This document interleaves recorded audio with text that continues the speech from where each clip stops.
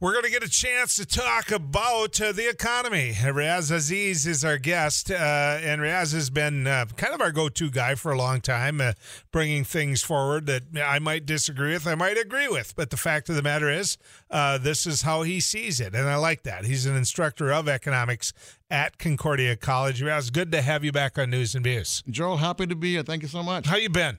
Been pretty good, actually. You know, hey, who can complain when you can look outside, see green grass, or at least brown grass anyway, for Christmas and for New Year's, right? Well, so I was trying to explain this to a friend that 2 months that we normally would have winter are gone. Yeah, exactly. I mean, you know, you're kind of in the middle of January now, right? You got 3 weeks of January left. So you got January, February, and then by the middle of March, oftentimes, I've seen farmers planting in March. Yep, exactly. And coming down the road here, I saw semi-trucks delivering boats and RVs. Yeah. So think about that. Clear sign. Although I did have a friend from down south that I was talking to about this. I was making the pitch that you and I just talked about. And he said, okay, I understand it. And I understand why you're kind of fired up by it. He said, but why do you live in a place where you want time to pass quickly? And I didn't have an answer for that. And if you can think of one, you let me know. Yeah, I don't think we live in a place where we like to pass time quickly. We live in a place where we can actually see 4 seasons, Joel. Yeah, that's just true. it. That's true. Although last winter, I would argue we saw 2. Yeah, I know. It's just part of it. Raz, also, before we start, I want to do this. Tell people about your foundation. Tell people about what you do. Thank you so much, Joel. We have been running a foundation for about 11 years right now, taking care of underprivileged women in India. These are women that live on $1,000 a year. The whole family, 8 to 10, live on $1,000 a year. We pluck them out of some of the worst slums in India, and we put them in college. And we stay with them anywhere from 4 to 6 years, sometimes 7 years. Make sure they graduate from college, make sure they get a good education, make sure they get a job, make sure they can stand on their own 2 feet and help make their own decisions and basically design their own future. A lot of these women don't get that chance, and that's what we try to do. And so far, we've been able to help out about 130 women in the last 11 years, and so we're continuing to do that. How do you find them? I know you're going to say it isn't hard to find them, but 130 in a country like India, that's a small number in terms of what I'm sure you see the need for. But how do you make the determination that, the Abbeys of the world are worthy of your scholarship? Well, in the beginning, it was a bit of a challenge. Eventually, word got out who we are, what we do. So people now come to us. So we have a very, very detailed methodology we go through in terms of evaluating them to make sure that they meet the criteria. They obviously have to graduate from high school. They have to have a fairly decent set of marks. But the most important thing is that we need their family support. We can't get into a battle with a family that says, no, my daughter is basically here to get married, have kids, so on and so forth, in which case we can't touch them. But if a family is open to the idea that that they will let their daughters get an education, we are very supportive of that in that avenue, and then we take them through the process. But the biggest thing is we get people now coming to us and saying, hey, listen, I've got a daughter. I'm a minister in a church. I have a parishioner here that's got somebody that can really use your help and support. And so those kind of connections and the word of mouth gets to it. So you and I have known each other for a number of years now, and you're sitting there going, you asked me to come in and talk about the economy, but this is absolutely fascinating to me. By now, and for as long as you've been doing this, you must see how this succeeded in certain ways. You must know some of those individuals that come back and say, wow, look at my life now. Yep. We have had nearly 100% success rate. I would say 99%. We lost one. She got pregnant, got married, so forth. But 99% of the girls we do through our program, we have a success rate because they graduate from college, they get a job, and they are the very first ones in their entire family's history to ever get a college education and start a career. If not for that, the cycle of poverty would continue, and a couple of them are now poised in a position where they will now start to find candidates like themselves, the kind of people that we found, and to help them out. So one of the commitments we get from these women is that when you stand up on your own 2 feet, go find another girl just like you that we found 7 years ago, and make a commitment to her to help her get from where she is to where she could possibly be. Mm-hmm. And that's the way of sort of returning it back, if you will. When you think of India, and you're sitting there talking about you got to break that cycle of poverty, and that cycle of the lack of education or the lack of opportunity to get an education, but is another one of those hurdles being female? Yes, absolutely. It's no different than the rest of the world. We are about 100 to 150 years ahead of it. Okay, we were also at a time in this country here where the idea of a woman getting an education was considered taboo, if you will. There are big parts of the world. Even being able to vote was taboo. Being able to vote was a big taboo. Okay, own property, if you will. And so, those issues certainly are there. That's one of the reasons why we focus on women, because they are still disadvantaged in many parts of the world, if you will. They are not seen as the breadwinner of the family. The man is the breadwinner of the family, so why put the resources towards the woman? Imagine taking half your population and basically not considering them as an economic viability to the nation and to the family unit. One of the statistics that I like to always tell those who are interested in donating or being a part of our organization is this: a woman without an education has anywhere from an 8 to 12% chance of educating her children. A woman with an education has a 97% probability that she's going to educate her children. Mm-hmm. So that's the end of the cycle. That's the end of the cycle. Right. Exactly. The more you do. Exactly. Right? So if people want to donate to that foundation, if they want to help out that foundation, is there a possibility? Or yes, they can. They can go to our website, which is www.begunahi.com. I'll spell that BEGUNAHI.com.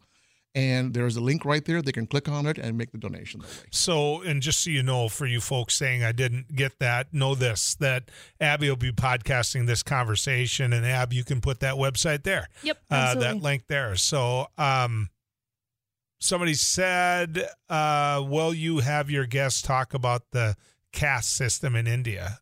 Does seem very democratic. I don't know what that means. Well, your caller, or rather the person who's listening to the program, is correct about it. There is a caste system. The caste system goes back to over 2,000 years ago, which basically allocates people based upon certain characteristics of the individuals. And the lowest caste in India is called the Dalits. The Dalit castes are considered the untouchables. These are people that other castes believe that you can't even touch them. They can't eat in your home. They can't share the same well or water, if you will. And they end up getting some of the worst possible jobs. Okay, now India banned this caste system a couple of decades ago, but it doesn't take away the sense. It's prejudicial in many ways. They are restricted from jobs, restricted from opportunities, and they have to fight for it. It's another layer. Imagine you being part of the lowest caste and being a woman. That's a double hitter. So I'm very glad that question got asked, because I didn't know that structure. Somebody said, will you ask your professor to touch on the 2012 paper from foreignpolicy.com about the Chinese economy and how it's being characterized as National Socialism with Chinese characteristics? And also, please ask why, if migration is such a great long-term economic strategy, why don't places like China and Russia utilize it? Well, again, keep in mind that there are migration demands are there in places where you have and where people see as the future growing. There are not too many people migrating to China because they think the Chinese economy is going to grow so strongly. And keep in mind the Chinese population. The immigration problem is a long-term problem that we can solve if we only will take a look at the immigration issue as a global issue, as opposed to my country and your country. Okay, so for example, right now, China is having relatively high unemployment rate relative to what they're used to doing, relative to what they're used to having. So they're not seeing as much migration there. Number two, you're also seeing a system where if you were a resident of China, did you know you cannot own property? You can build a home on a piece of land, and the land is owned by the government. Okay. In this country, we consider property ownership as an individual right. You own it, you keep it, that is yours. So there are all kinds of other factors that come into play, if you will. And the other thing about the Chinese economy, again, no matter it is a growing economy, it's influential throughout the world, But when you have a government structure that does limit what you can say, where you can live to some extent, if you will, what kind of businesses you can engage with, it kind of makes people think twice a little bit. Should I make the investment? Should I engage in it? And so therefore, those countries have some problems with that. We, on the other hand, are having less and less birth. Families are having smaller and smaller number of children, if you will. As you can see, everywhere you go, there's a need for jobs in this country, meaning they're looking for employees. Okay, Our unemployment is pretty low here. And that can be solved with some more reformed migration programs in the United States, which, of course, both sides of the parties have been trying for the last 2 decades and haven't found their hands at it. We're getting the opportunity to visit with Riaz Aziz. He is an instructor of economics at Concordia College, and he's someone that we love just looking at where we're at in society with our economy and where he feels we're going to be. Grade us this year, 2023 versus 2022. Grade those 2 years. I would say I would give 2023 a B or a B plus compared to a C for the previous year. But all in all, very good, actually. Right now, we talk about unemployment. Last time when you had me on the radio station, you said, what are we doing in terms of recession? I said, I don't see this being a soft landing, a recession anywhere on the horizon because unemployment was held at 3.5, 3.7%, which is good. GDP growth is pretty nominal, which is also very good. 4.9%. We're probably heading into 2% for 2024. So that also, is that a good thing or a bad thing? It's a good thing. I mean, I would definitely like to see it greater than that in 3%, 3.5%. But 2% is really not something to cough at, if you will. I see 0% not to mention right the now. fact you don't have the workers to go beyond. Exactly, in some cases. exactly. And I see 0% as far as recession goes. And so overall speaking, with unemployment maintaining what it is, and the GDP being what it is, and inflation, by the way, we literally cut it by half, if you will. I would give it an A minus or A plus, if you will, if it was cut even more, but it's been cut by half, from 8% down to about 3.5%. So that's very good. Gas prices, as you know, came down from roughly about $4 a gallon down to $3.50 a gallon. This is nationwide speaking now, average-wise. Right. In our area, about $2.60 right now. Exactly. So that's very good. Interest rates have been coming down. As you know, the Fed indicated they were not interested in looking at increasing the interest rate, the prime interest rates anymore. That suggests to me that the Feds are looking at the economy and saying, hey, we see stability in the future. So let's hold off at this time right now. Consumer spending is still holding its own. We did very well this last fourth quarter, if you will, 2023. Consumers are going to be a little bit sluggish because they don't know what's going to happen in 2024, given the war in Ukraine, the war in the Middle East with Israel and Hamas. We also have a presidential election, as you probably know, for 2024. That causes some issues and some concerns. Capital investment is a little bit on the slower side, if you will. That is businesses spending money. Large businesses are doing okay. Small and medium businesses are still being hit by the interest rate, so that's a problem. That's a problem for them. But overall, if you look at the markets, Joel, that's where I get excited. When I look at the S&P, Dow Jones, NASDAQ, they're all shooting up 13%, 24%, 43% by the end of last year. And that's all very good news because that to me tells there's a positive trend coming.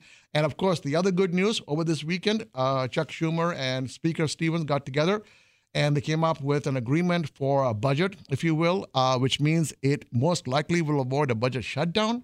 That causes positive trends along the way. Now, of course, neither house has actually finally voted on the budget. But when you have leadership supporting the budget, and both sides on the aisle of Congress knows they don't want to shut down.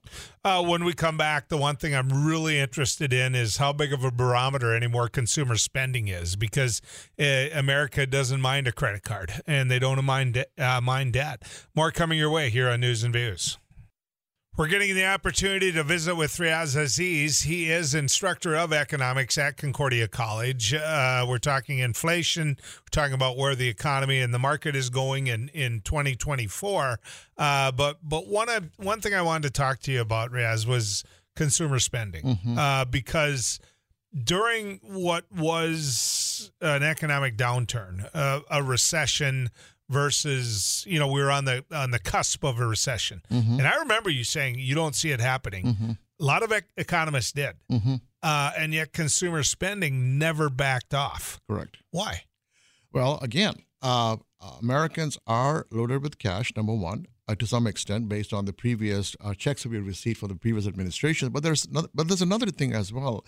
I think we need to understand the difference between needs and wants. Okay, spending drives this economy. You and I spend, whether it's vacation or buying a house, a car, pickup truck, whatever, that churns the economy. But the question is, we have to be able to manage it within certain levels. The question I have is that the Wall Street Journal study that came out about 5 years ago said the average American is within 2 paychecks away from declaring bankruptcy should they end up losing a job. Okay, that is a significant concern, because if we were to hit another recession, the question is, does the average family sustain itself beyond a few months? Can they sustain themselves for a year? That's my biggest concern. It's not so much the spending of it, is whether or not the spending is far in excess of what they can basically sustain the pain, if you will, for an extended period of time. Now, Riaz, when you look at it, is America disciplined enough to do what you just described? Because there wasn't an America that was not afraid to charge everything up on credit cards, was not afraid to buy homes they couldn't afford, was not afraid to sign a document that said we have an interest rate that can climb to wherever. We're not afraid. Charge me 6%. Make it a variable interest rate. I don't care. Are we disciplined enough to not do that? Simple answer, no. We're not disciplined because we found that lesson to be true 2007, 2008, 2009. Why did we have the housing crisis? Because people were jumping into homes that they couldn't afford. Just because the banks basically were bundling these loans, if you will. That's a totally separate subject matter. But the point is that you and I need a home. I'm not sure we need 5 bedrooms and 4 bathrooms. You and I need a car. We need to get to work. We need to get to school. We need to do things. I'm not sure we need to have a $70,000 pickup truck. I'm not knocking any of these expenditures, each to their own. But the point is, we've got to learn the lessons of 2007, 8, and 9. We have to learn the lessons going back decades when our forefathers basically said, I need all these things too, but I'm going to manage those within what I can afford to do so I can sustain myself for at least a year if things go south. Okay, let's talk about the workforce itself. If you look at, we talked about India earlier, and we talked about the needs in India, healthcare, and the needs to raise people up to a new or a higher level economic class. But they're still having babies in India. Exactly. In China, they limited babies. Right. They said you can have one. Yep. And if you look at it, I don't think you have to be a nuclear physicist to figure out that cut down on their economic strength. Yes. The workforce itself. If you look at America, we didn't force anybody, but the truth of the matter is we're having less children. Exactly. I come from a family of 7 kids, and now I have 2. I don't have any sibling that, actually I do. I have one that had more than 2. So that's less of a workforce. That's not even less of a workforce. It's less of an issue on the economy as a whole. Think about this. India is right now is the country with the largest population. Okay, it is the nation where there are more people in their 20s and 30s than there are senior citizens. More than half the country in India is less than 30, age 30. Okay, they can't find the jobs. So population has an effect on the economic well-being of the nation, if you will. On the other extreme, we have our situation where people are having less children, so we can't even fill the jobs that we have vacant here. Okay, so that certainly plays a role. But keep in mind, Joe, one of the things you and I talked about earlier is that why is it that the poorer the country is, the greater the population? And that's because in those countries, if you don't lift the world up altogether while you're lifting yourself up, is that the poorest of the poor end up controlling only one thing. Can they make babies? Yes, they can.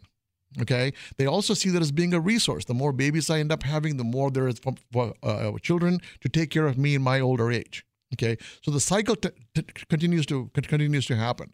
Now, you take a country like China, which is very heavy-handed in terms of how it goes. They approached the one-child policy.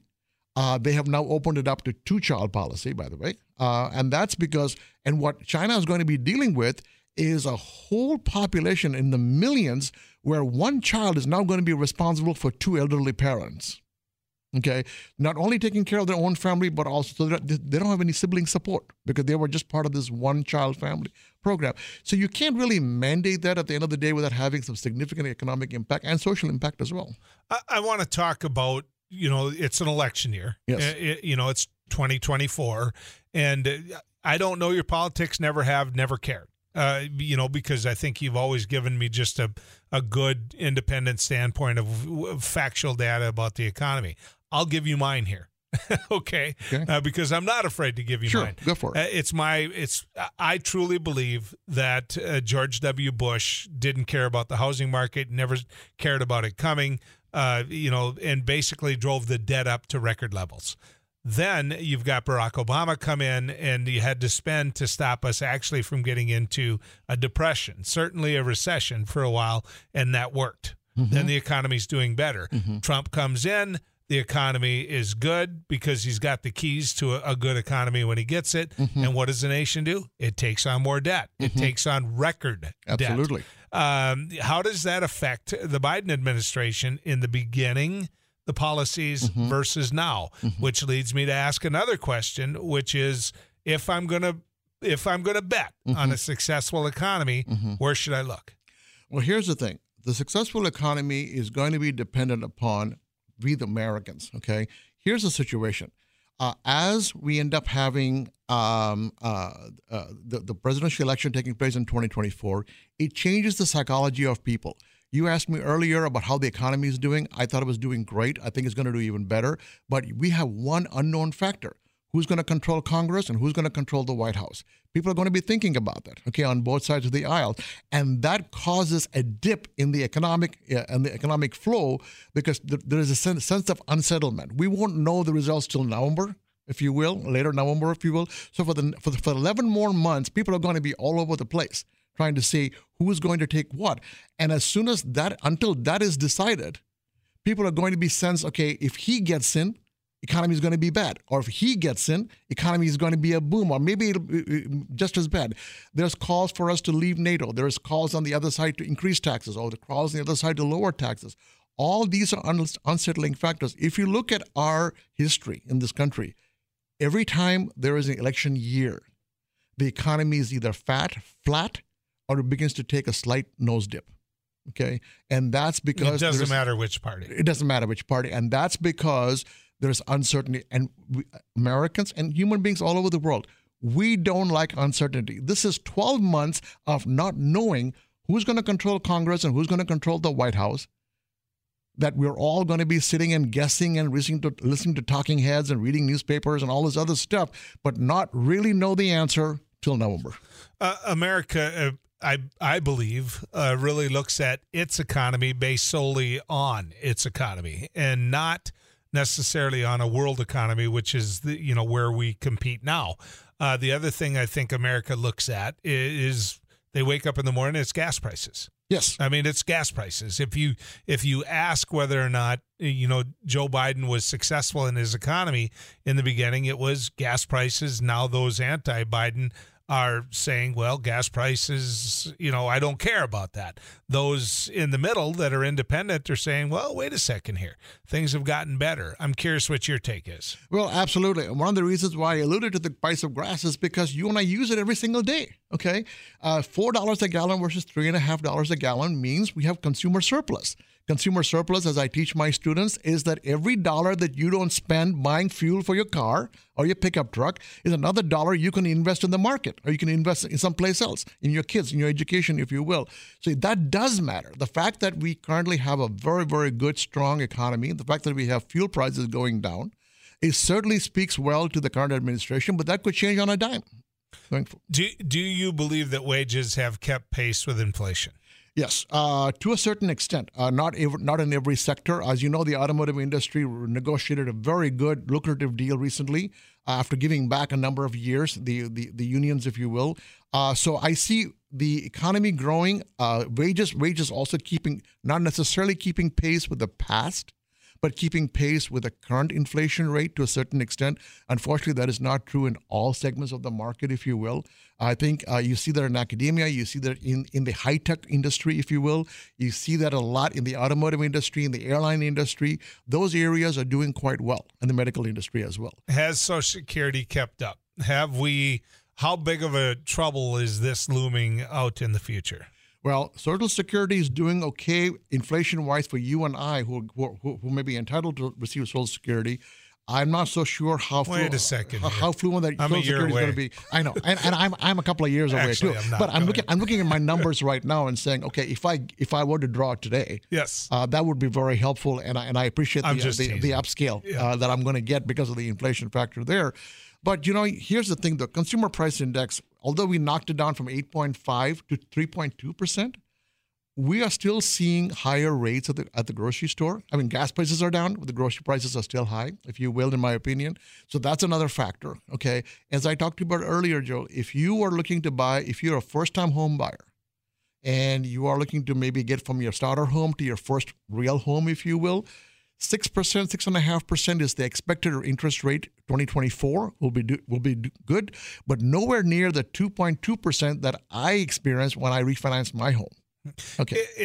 Is or are there certain commodities you buy that once they reach a certain level, whether it be through inflation, whether it be through a lot of things, get you used to paying that much for, and they'll never reverse, even though they might be able to, vis-a-vis a vehicle? Yes. You will look at a vehicle and say, well, okay, that pickup truck should be cheaper now because the what it takes to build that truck is less. Well, here's the thing. Price is determined by demand, okay? If you and I quit buying pickup trucks will come down to either $10,000 or people will just quit making pickup trucks, one or the other. But as long as you and I are buying pickup trucks, why should they lower the price? There is no reason for it, okay? So, yeah, the producers of these products are going to hope they can keep the prices high enough because you're getting used to it. And as long as you are still willing to open up your wallet and buy a pickup truck for $50,000, $60,000, $70,000, and you think that as being normal, there is no incentive to me as a producer to lower the price. There are a lot of text messages that came in. I'll get to many of these, I promise, when we come back. Just having a blast, getting a chance to talk about the economy with Riaz Aziz. He is an instructor of economics at Concordia College. Somebody texted in and said, what does he think about these out-of-control farmland prices? Is this a bubble? Will it ever go down? Will it not?